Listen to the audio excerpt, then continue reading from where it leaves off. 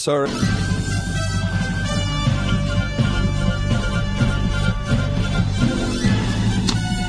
This is Viewpoint with attorney and author Chuck Crismier. Viewpoint is a one-hour talk show confronting the issues of America's heart and home. And now, with today's edition of Viewpoint, here is Chuck Crismier. If you had not seen the reports, you probably would not believe it. That's right. You probably would not believe it. The Grammys have long been understood to be, well, the ever-progressive experience of wokeness, attempting to shock the nation as best that they could in any way possible. But this last Sunday, I hear and have seen on the internet the most astounding performance that you could possibly imagine would be shown on public television to all audiences. The woke Grammys under fire for unholy Satan worshiping. Unholy Satan worshiping performance. I don't know these individuals, but perhaps you know or have heard of them. Sam Smith and Kim Petras were roundly condemned after they brought a satanic touch to the Grammy Awards Sunday night. It wasn't a satanic touch. It was outright sodomization of the world in the name of Satan. The duo performed their hit music piece called Unholy on a night when they won the Grammy for Best Pop Duo or Group. Unholy. That should say it all, except that the word holy has fallen on very hard terms because it's a four-letter word, just like the word obey. Holy? Who wants to be holy? I want to do what I want to do. I want to say what I want to say. I want to be what I want to be. I want to have sex the way I want to have sex. I just want to do what I want to do. Well, that's what Satan said. He said, I don't agree with the fact that I have to agree with what God, the Creator, has said. I will be like the Most High God. I will ascend to the heights of the north. I'll do my own thing. And so, hence we have the American mantra, made popular by Frank Sinatra, I'll do it my way. It's a beautiful song, but it expresses a very ungodly idea. Well, this duo, the satanic duo, performed their hit Unholy on Sunday night. Sam Smith was clad in red leather and then added a satanic horned top hat. Petras was shown dancing in a cage surrounded by dancers also wearing satanic headgear. But that doesn't say it all, friends. All of this was in a massive stage situation where red lights and the most, as best they could characterize what hell might be like. That's what they presented. And they did it with boldness. They did it with gladness. They did it with joy. They felt that they were really now expressing reality. Well, maybe they were. Maybe they were expressing a level of reality that the rest of us have not quite grasped yet. Senator Ted Cruz from Texas said this is evil.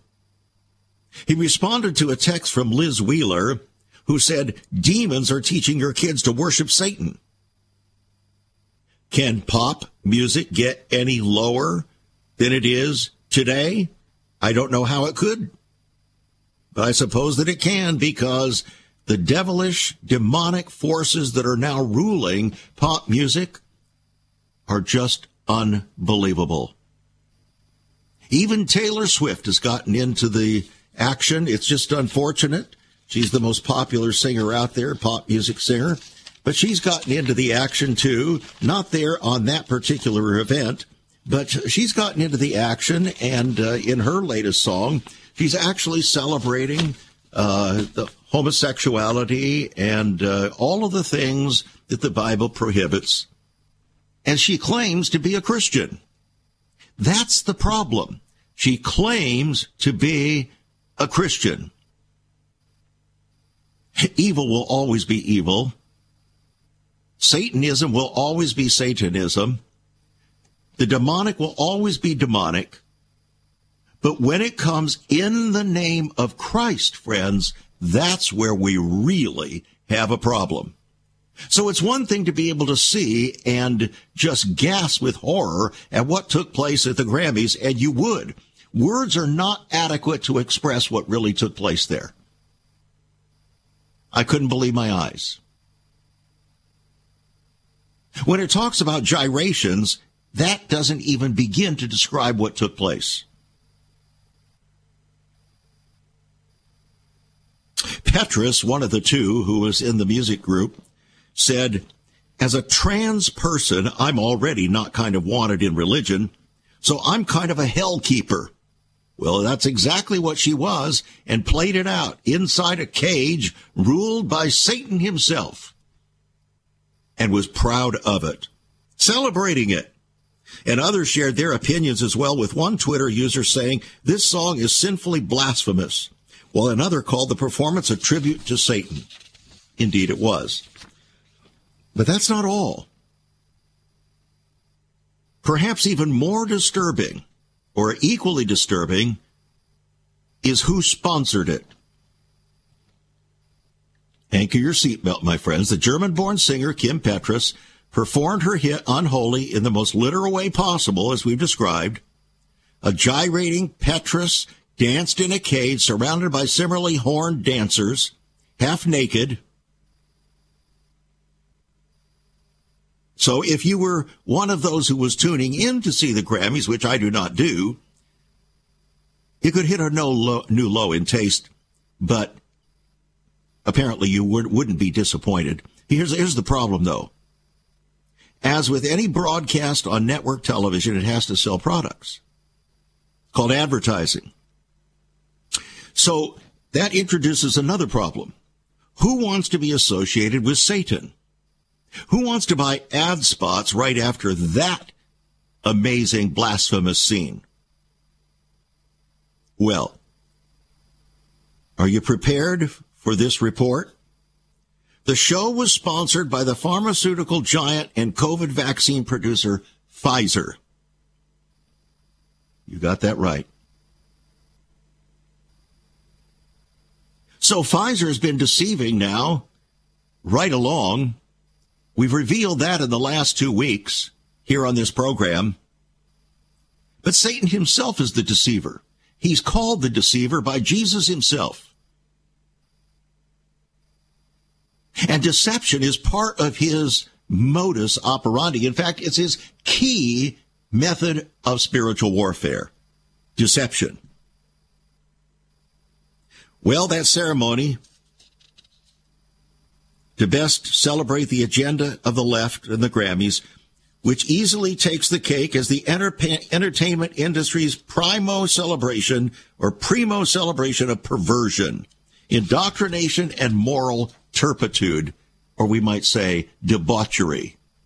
So while Pfizer's alignment with Democrats and the American left probably has more to do with the profit motive than with any other kind of satanic value judgment, the company has aligned itself and signed on to the entire package.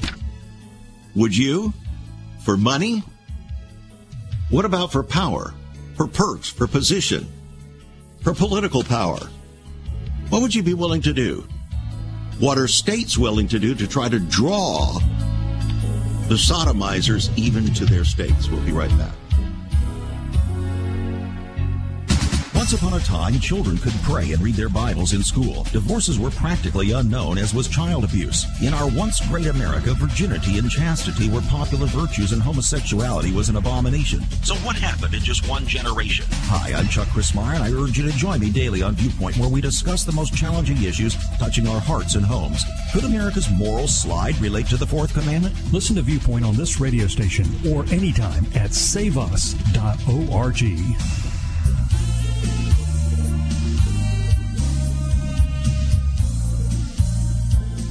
From Maine to Minnesota, it seems like the states are in a hardcore press in order to welcome perversion into their states, to celebrate it and to protect it.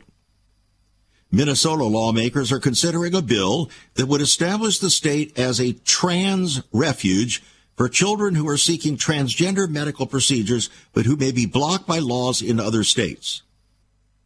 The legislation was introduced by Representative Lee Fink of the Democrat Farmer Labor Party.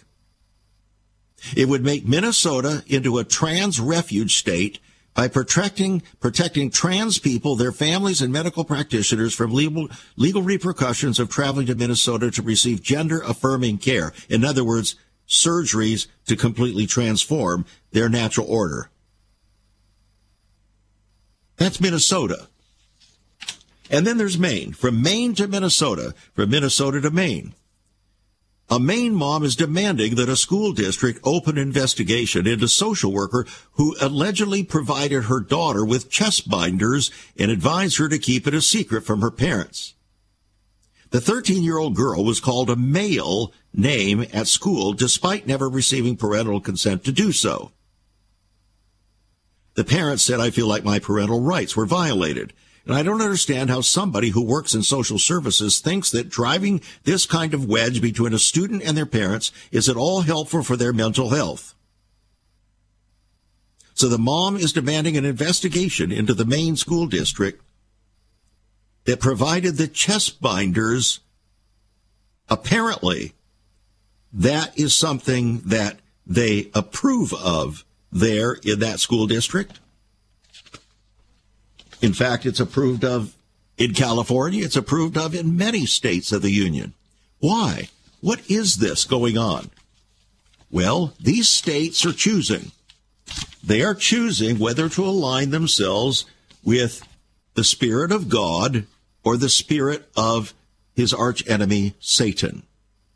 Satan is the deceiver from the beginning.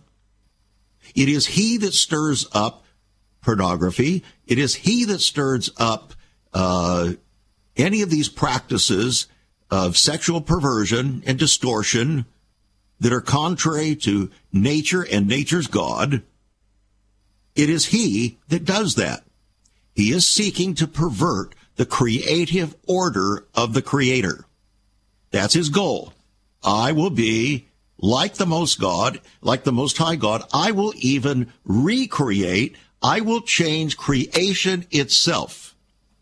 And that's what the agenda is. I will change creation itself. Now, it's one thing for this to be taking place in the secular world. But how about in the so-called Christian world? How about in the church itself? Let's take a look at that, if we dare.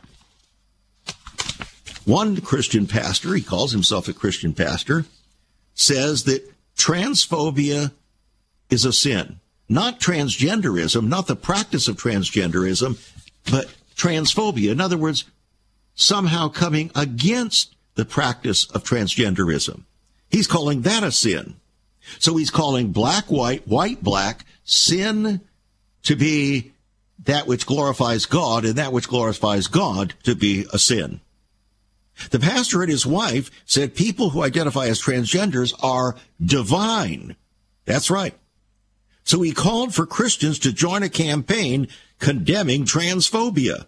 He's the pastor of a Lutheran church who described, and his wife described herself as a queer clergy spouse. A queer clergy spouse. So Chris Brusahoff can be seen inside his church holding a sign stating, quote, transphobia is a sin, unquote, while his wife captured the post, quote, trans people are divine, unquote. Now, he says not only is transphobia a sin, but transgender people are whole and holy. Trans people are divine. He is a pastor in the Evangelical Lutheran Church of America, considered one of the most inclusive and welcoming Lutheran denominations toward the LGBTQ community. What do we make of this? This is in the name of Christ, friends. Do you remember what Jesus said in Matthew chapter 24? Talking about deception. Remember, he calls Satan the deceiver. He said, many will come in my name and deceive many. Now, this is only one of the deceptions that's coming in the name of Christ. But we need to see it for what it is. That's what it is. It's not just a culture war issue.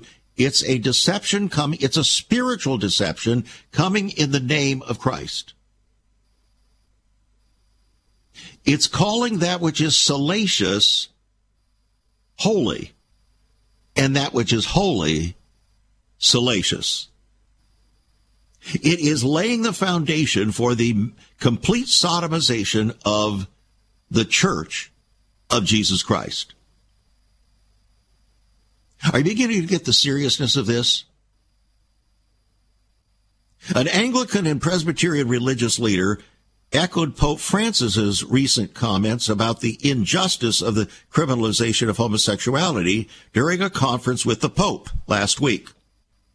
The Archbishop of Canterbury, Justin Welby, remember, he's the head honcho of the Church of England.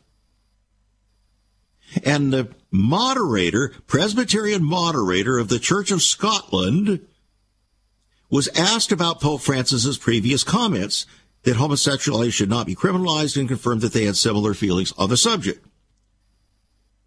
Welby, the Archbishop of Canterbury, said to condemn someone like this is a sin.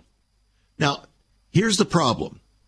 To claim that the practice of homosexuality is sinful is not to condemn the person who has homosexual tendencies. Many people have different kinds of tendencies, friends. And this is where people don't quite understand. If you have a tendency toward anger, does that mean that we should put our blessing and authentication on all expressions of anger, including battery and murder? And then somehow allege that somehow they should be entitled to that expression because, well, that's just who they are.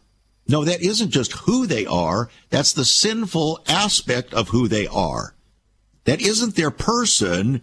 It is what they're doing because they're giving in to sinful tendencies.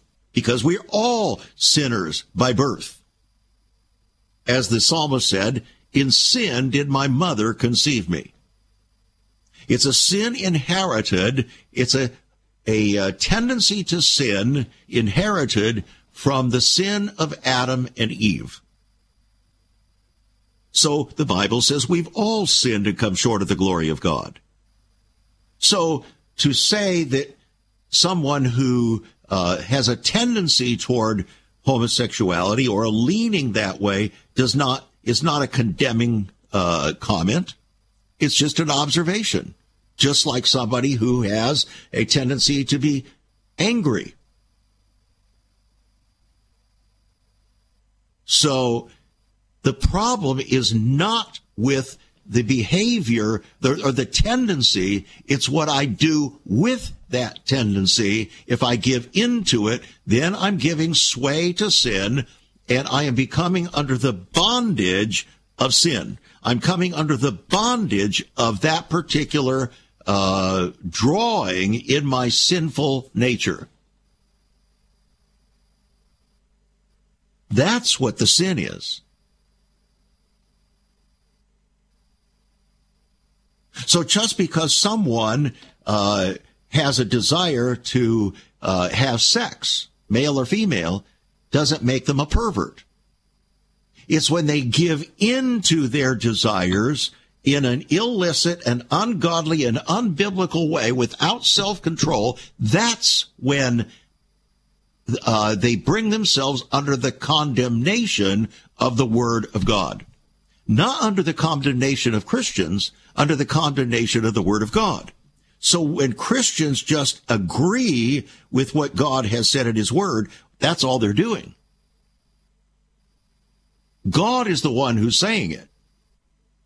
It's like the one pastor that was preaching concerning adultery and fornication.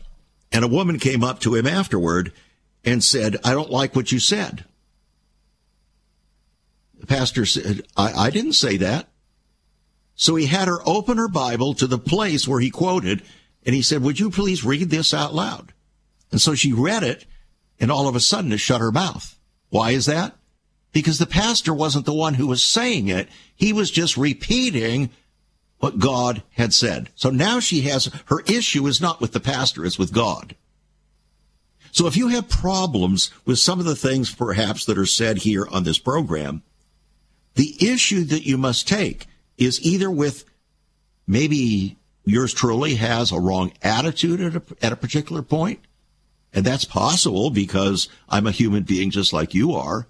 I don't want to have a wrong attitude. I want to have a loving attitude. I want to have an attitude of conciliation. I want to have an attitude of kindness and blessing. But you see, to speak the truth in this generation is not seen as kindness. And yet the Bible says that it's the kindness of God that leads us to repentance. And you're not going to repent of something that you don't admit is sinful. You see the point? That's God's kindness that leads us to repentance, because without repentance, there's no remission of sin. Without the shedding of blood and then our agreement with God's assessment that we need a Savior and that we need His blood to cover and cleanse us from all sin, without that, there is no hope for salvation. We have to confess our sin. And then we have to turn from it. That's repentance.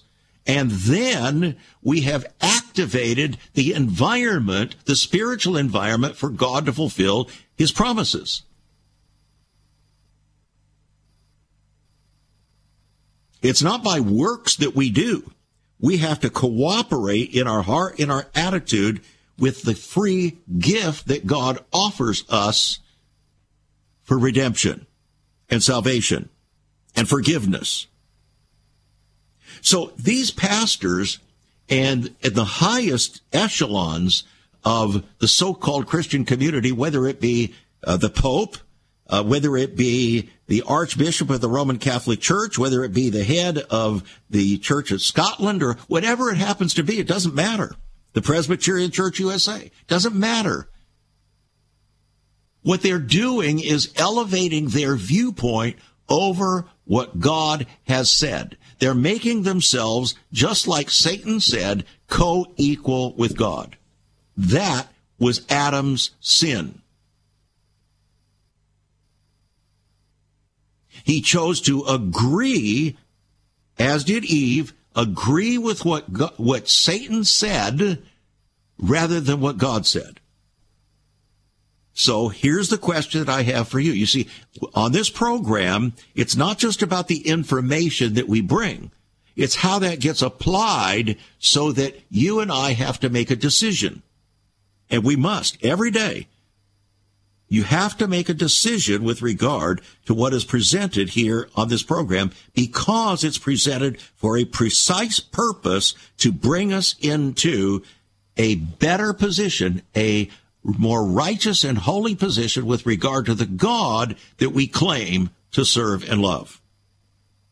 So question, is there anything in your life that you're elevating your viewpoint over what God has said? Anything? Are you attempting to justify yourself and your attitudes or your actions or your tendencies or whatever? Are you attempting to justify anything in your life? Or how about the life of your spouse? Or how about the life of your children or your grandchildren? You see, we're all dealing with this, aren't we? We're all dealing with this. The tendency in our culture now, it's always been this way since Adam and Eve, but it's even intensifying now because Satan's time is drawing short. And so the wooing and the seducing is increasing dramatically. And we see it happening to our children and our grandchildren. And they're being sucked into the seduction of our time, the spiritual seduction of our time, the salaciousness, the approving of that which God says He hates or is an abomination, and the rejection of those who embrace what God says that those things are an abomination. It's dividing the whole world, including our families. We'll be right back. There is so much more about Chuck Christmeyer and Save America Ministries on our website, saveus.org. For example, under the marriage section, God has marriage on his mind. Chuck has some great resources to strengthen your marriage. First off, a fact sheet on the state of the marital union, a fact sheet on the state of ministry, marriage, and morals. SaveUS.org. Marriage, divorce, and remarriage. What does the Bible really teach about this? Find all of this at SaveUS.org. Also, a letter to pastors, the Hosea Project, SaveUS.org, and many more resources to strengthen your marriage. It's all on Chuck's website, SaveUS.org. Again, you can listen to Chuck's Viewpoint broadcast live and archived. Save America Ministries website at SaveUS.org.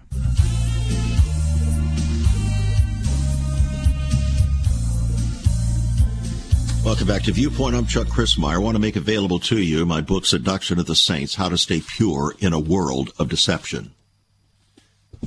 One of the chapters is called Cultural Seduction. Culture is a powerful and pervasive life influence. And with the exception of the laws of nature, such as the law of gravity, the culture in which we live undoubtedly exerts the greatest influence in our lives during our earthly sojourn. The power and force of culture is so great that it can literally lord it over our lives. And when culture becomes Lord, Christ is no longer our master, but at best, our mascot. That's just the introduction to the chapter. The culture is a gateway to massive deception. The church has become in bed with the culture. In fact, the church, both individual and corporate, has, like ancient Israel, committed adultery with the surrounding culture. You may remember Jeremiah's lament to God's chosen people 2,500 years ago. It's echoing down to today with just as much persuasiveness today. Like an arrow deftly released from God's unerring bow of truth, it strikes the bull's eye of our hearts, our lives, our ministries. It pierces to the depths of our souls. It finds its mark in the darkened corners of our lives where professing Christians and their pastors are cuddling with the culture, finding seductive solace for souls, parched for lack of intimacy. Wow. Did I write this? Pastors cuddling with the culture, finding seductive solace for souls parched for intimacy. The Holy Spirit must have been involved with putting those words together. Here's what Jeremiah said. My heart within me is broken because of the prophets, for the land is full of adulterers. Both prophet and priest are profane. Yes, in my house I have found their wickedness, says the Lord. I've seen also in the prophets of Jerusalem a horrible thing. They commit adultery and walk in lies. None returns from his wickedness. They're all to me as Sodom, and the inhabitants thereof as Gomorrah. Wow. The God who betrothed himself to Israel was a jilted lover. He was a jealous God. Jeremiah went on to say, they will deceive everyone his neighbor, will not speak the truth. They have taught their tongues to speak lies. Through deceit they refuse to know me, says the Lord. Their tongue is an arrow shot out and speaks deceit. Says the Lord, shall not my soul be avenged on such a nation as this? Wow. So should not my soul be avenged on such a nation as this? Should that not be equally appropriate, not only to Israel, but to America today? Jeremiah went on to say, my people have forgotten me days without number. Yet you say, because I'm innocent, surely his anger shall turn from me. Behold, I will plead with you because you say I have not sinned. You polluted the land with your whoredoms, with your wickedness. Therefore the showers have been withheld. There has been no latter rain, and you have a whore's forehead. You refuse to be ashamed. Wow. This is tough talk for troubled times, friends. This is the God of the Bible who is speaking. This is the Jesus that many people have never known. Thus says the Lord, my people have committed two evils. They have forsaken me, the fountain of living waters, and hewed them out cisterns, broken cisterns, that can hold no water. Know therefore and see that it is an evil thing and bitter, that you have forsaken the Lord your God, and that my fear is not in you. You say, I will not transgress, yet upon every high hill and under every green tree you wander playing the harlot. The Lord has rejected your confidences, and you shall not prosper in them. Adultery in the heart, adultery in the home. It's just unbelievable, friends. We could go on in that regard, but we're not going to. I want you to get a copy of my book, Seduction of the Saints, Staying Pure in a World of Deception, because in this book you will find virtually everything that you need, taken from the Scripture, everything that you need to understand how to identify what deception looks like. And it's not just about sexual things. That was just one chapter. There's a reason people are saying that this is one of the most important books they have ever read other than the Bible. And the reason they say is because it is so practical. In other words, so unbelievably relevant. That's what they're really saying. Now, I want to give you an idea before we make the book available. Well, before we get going again, Seduction of the Saints is the name of the book. Staying Pure in a World of Deception. It's a $20 or $18 book, yours for $15. It's on our website, saveus.org. Saveus.org. Call us. Give us a call, 1-800-SAVE-USA. Don't pass out this opportunity, friends. These things are way too important. Your children and your grandchildren, pastors, the people in your congregations are caught in the vice grip of seduction. The seduction not of the world, but of the saints. That's the problem. The world will always be the world. When the church is trying to emulate the world in order to win the world, you know we've got massive blasphemy on our hands, and just as Jesus said, many will come in my name and deceive many. $15 on our website, saveus.org. Seduction of the Saints. Call us, 1-800-SAVE-USA. Write to us at Save America Ministries, P.O. Box 70879, Richmond, Virginia, 23255. Writing a check at $5 for postage and handling. And then again, another one. For decades, the gender of God has prompted debate within the church, with many calling for male pronouns, he and him, as well as reference to our Father to be scrapped. Now, in what would mark a departure from centuries of tradition, bishops in the Church of England are to launch a project on gendered language, referencing God in church services later this year.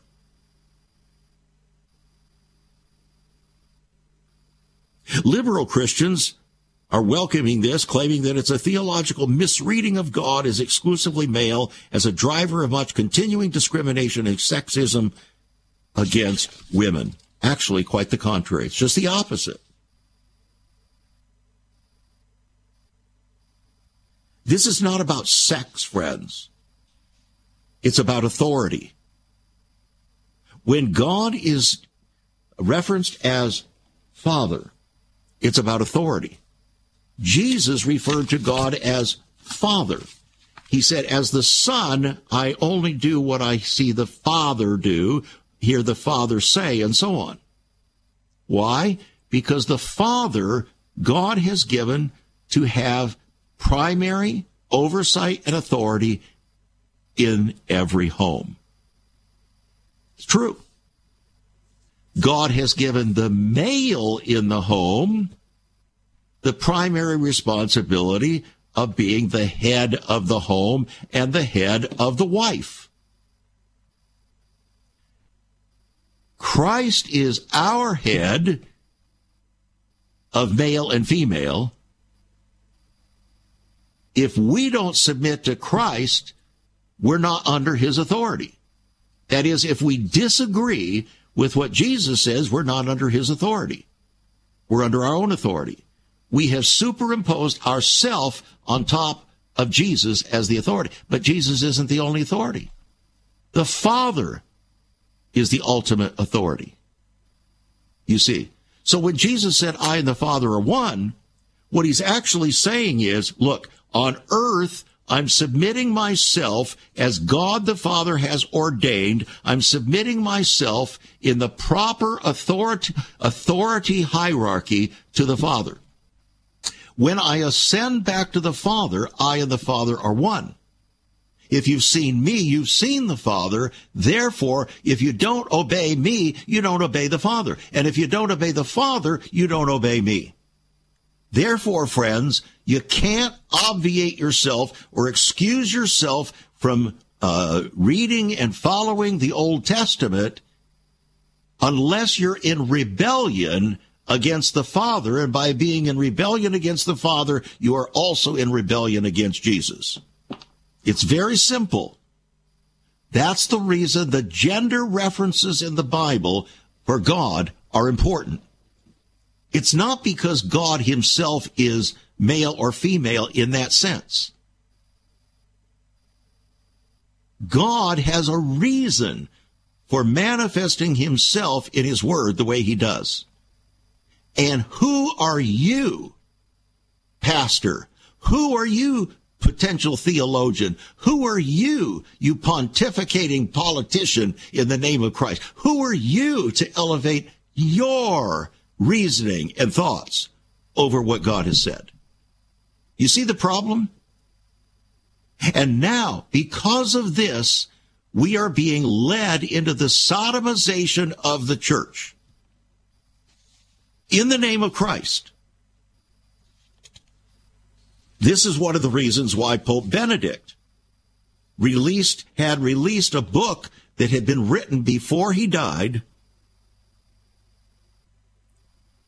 And he was claiming in that book that pornography and homosexual clubs and pedophilia had taken root within the Roman Catholic Church. And he was absolutely right.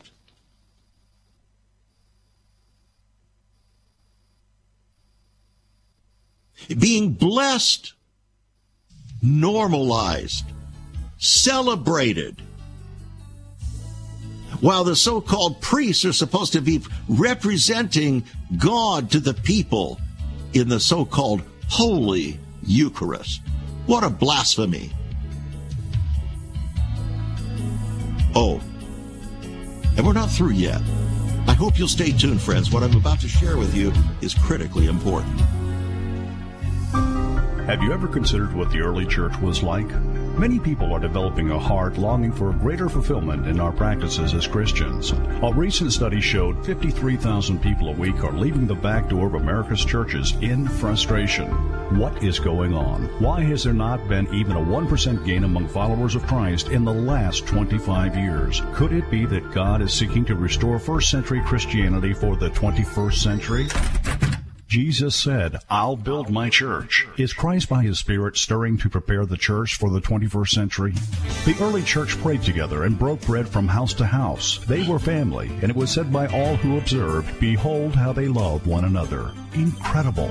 But the same can be found right now. Go to saveus.org and click Cell Church. We can revive first century Christianity for the 21st century. It's about people, not programs. It's about a body, not a building. That's saveus.org. Click Cell Church.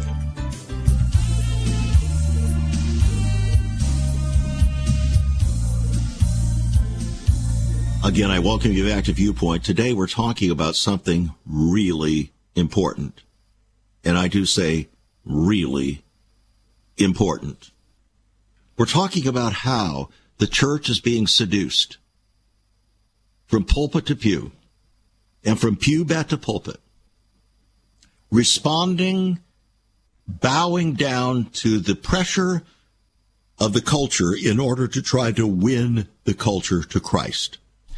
And the culture has actually won the church to Satan and Satan's lordship. He's causing the church and its leaders in virtually every area. I'm not talking about every single individual now, but I'm talking in a broad and accurate way. The body of Christ, the church, Protestant, Catholic, liberal, evangelical, all being seduced massively. Seduced because we want something that God did not plan for us to have. We wanted power, perks, and position. We wanted recognition. We wanted to build my big church. That's what the whole church growth movement was about. And in order to do that, we dissed what God said. Jesus said, I ordain you to make disciples. I'll build my church. We decided we'd rather build churches and not make disciples. Because to make a disciple, you can't measure that particularly. It's too difficult to measure. You can't notch your belt. Say, well, I made a disciple here. No. So what we did, we superimposed another human viewpoint, that is making a confession with the word making a disciple. To make a disciple is to teach people to obey everything I've commanded, Jesus said in his Great Commission. No, we decided to make a disciple means to get somebody to spout some magic words at a moment so that we can notch our belt and say we had this many salvations and get more attention from the denominational heads and sell more books. I'm just telling you the way it really is. That's the evangelical culture and economy. Then we move from the church growth movement to the seeker-sensitive movement, where instead of teaching and preaching and preparing God's people that were supposed to be gathering once a week for the instruction in righteousness, for the protection, for the correction in righteousness, instead of that, we gave watered-down soup to try to seduce unbelievers into our congregations, where the congregations were never for that purpose. Never. They were for the saints. The saints were then to go out as the church scattered to win the lost. Then we decided we're going to shift that, and we're going to try to win the lost by seducing them into our congregations. And in order to do that, we had to be like the Pied Piper and spread the little breadcrumbs and candies, spiritual candies along the way to try to get them to come into the doors of our congregation where we gave them milk toast instead of meat. Gradually, over the past 50 years, I've watched this happen from coast to coast. It all began in Pasadena, California, where I was practicing law, where I was speaking throughout all of Southern California as a businessman, as a lawyer, trying to advance the cause of the kingdom of God from a businessman and lawyer's viewpoint. I watched it all happen right there. And it echoed across the country. And what you have been experienced, what we've been experienced, the inauguration of the lordship of feelings instead of faith and facts, all of this has happened because we have been seduced. Now this is taking hold in terms of seducing us to embrace that which God calls an abomination and that which God calls what he hates. First, it began with embracing divorce. That was in the 1970s, in the name of God is love. Then it spread from there to embrace remarriage when your spouse was still living, which Jesus called adultery. And we justified that by superimposing our own viewpoint over what Jesus had said and dissed what he said. It's not really adultery because, well, and then we made up our own ideas about what would not be adultery. All rationalization, all seduction. We seduced ourselves. And then once that was established, it was an easy mark for the practice of homosexuality to come in. And then in the more liberal churches, homosexual marriage. Now transgenderism and pedophilia. You see, there's no end in sight. Satan doesn't give up. But we are. We've been seduced. I want to share with you something that just happened yesterday. I received a communication from my friend who has been our publicist now for about 20 years. We've been working with him through Save America Ministries and so on for almost 30 years now. And I said this to him in an email.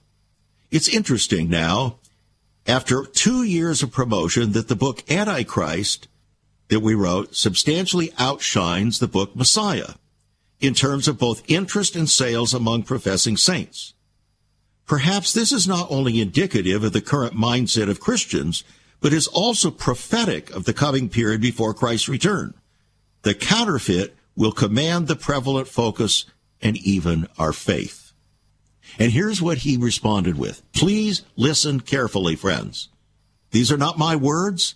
These are the words of a serious Christian publicist. It's very hard to find people like this because most of them have been seduced by the ways of the world. Here's what he says. Chuck, every Christian media outlet in the country should book this book, Messiah. He said, we are descending into judgment. Descending into judgment. He went on to say this. A so-called Christian publisher sent me a copy of a book last week pushing critical theory and diversity, equity, and inclusion. So I asked the publisher if he knew this was Marxist theory. Never in 30 years of doing this have I had so many questionable books. And InterVarsity Press publishing titles by gay Christians? I never thought I would ever live to see this kind of degradation and compromise. Some of this started with Christian publishers selling off to general market companies and then having their content controlled by non-believers. But that's not InterVarsity's excuse. Friends, this is just a simple little paragraph explaining from somebody else's viewpoint who has been in the midst of this, watching the drift, experiencing it, having to work with it for 30 years and watching this trend.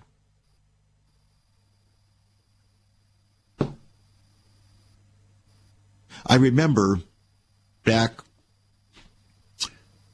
in, 1992, 93. I had written a book called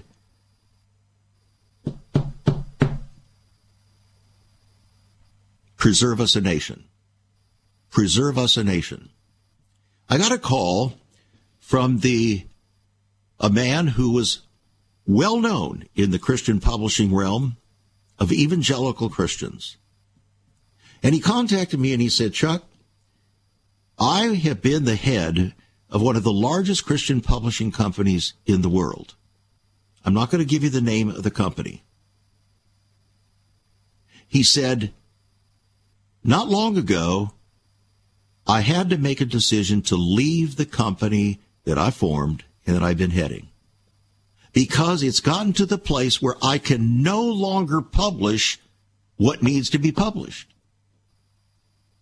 The culture is demanding things, and within the organization, I am being forced to agree and not publish the things that are true and honest and just within biblical parameters. So he said, I formed my own publishing company, another one. And he said, I'm going to start out with 6 books. And I would like your book to be one of those 6. His name was John Van Diest. I don't know if he's still living today, but I'll tell you one thing, that spoke to my heart. Does it speak to your heart at all? That was in 1992, my friend. As I recall, the book came out in 1993, Preserve Us a Nation. And I needed to understand that what God was calling me to do, that I wasn't just out there on a limb, just totally disconnected with reality within what was happening among God's people. And here was a publisher, a major publisher, who was telling me from his own heart how broken he was about what was happening in Christian publishing at that time. And how many years ago was that? 30 years ago. So now when my friend here, this Christian publicist, is telling me, in 30 years of doing this, I have never had so many questionable books. What he's saying is that the church, professing Christians and their leaders, are producing books and materials that are actually representing the culture and its demands and the seduction of the saints, using Christ as the salesman. In other words, in the name of Christ. So Christ is no longer the master. He is just the mascot being used to promote. It's just very hard for me to withhold the tears here, friends. Very hard. If my heart is broken the way it is, do you not think the Father's heart would be broken? Do you not think Jesus would say over America and the church in America today and the whole Western world, oh, Western world, oh, America, oh, American church, oh, you professing Christians in the Western world, how I would have gathered you like a chicken, like a hen would gather its chicklets under its wings, but you would not. And Jesus would weep. He would weep. And I believe he's weeping today. And he knows that we're descending into judgment, just like this publicist is saying. We are descending into judgment, and it is going quick. So if you think that somehow there's a level of intensity that's growing in these programs and passion, you're absolutely right, friends. Somebody has to tell the truth. Somebody has to be willing to get out on the limb to get the message out to the maximum number of people before Jesus comes. And when he comes, he's not coming as an act of mercy. He's coming to judge the earth in righteousness. You know that, of course. Now, get a copy of the book, Seduction of the Saints, $15 on our website, saveus.org. Call us 1-800-SAVE-USA, and really, seriously consider becoming a partner to help us get this message out more broadly. You can do it. Let's do it together. You've been listening to Viewpoint with Chuck Chrismeyer. Viewpoint is supported by the faithful gifts of our listeners. Let me urge you to become a partner with Chuck as a voice to the church, declaring vision for the nation. Join us again next time on Viewpoint as we confront the issues of America's heart and home.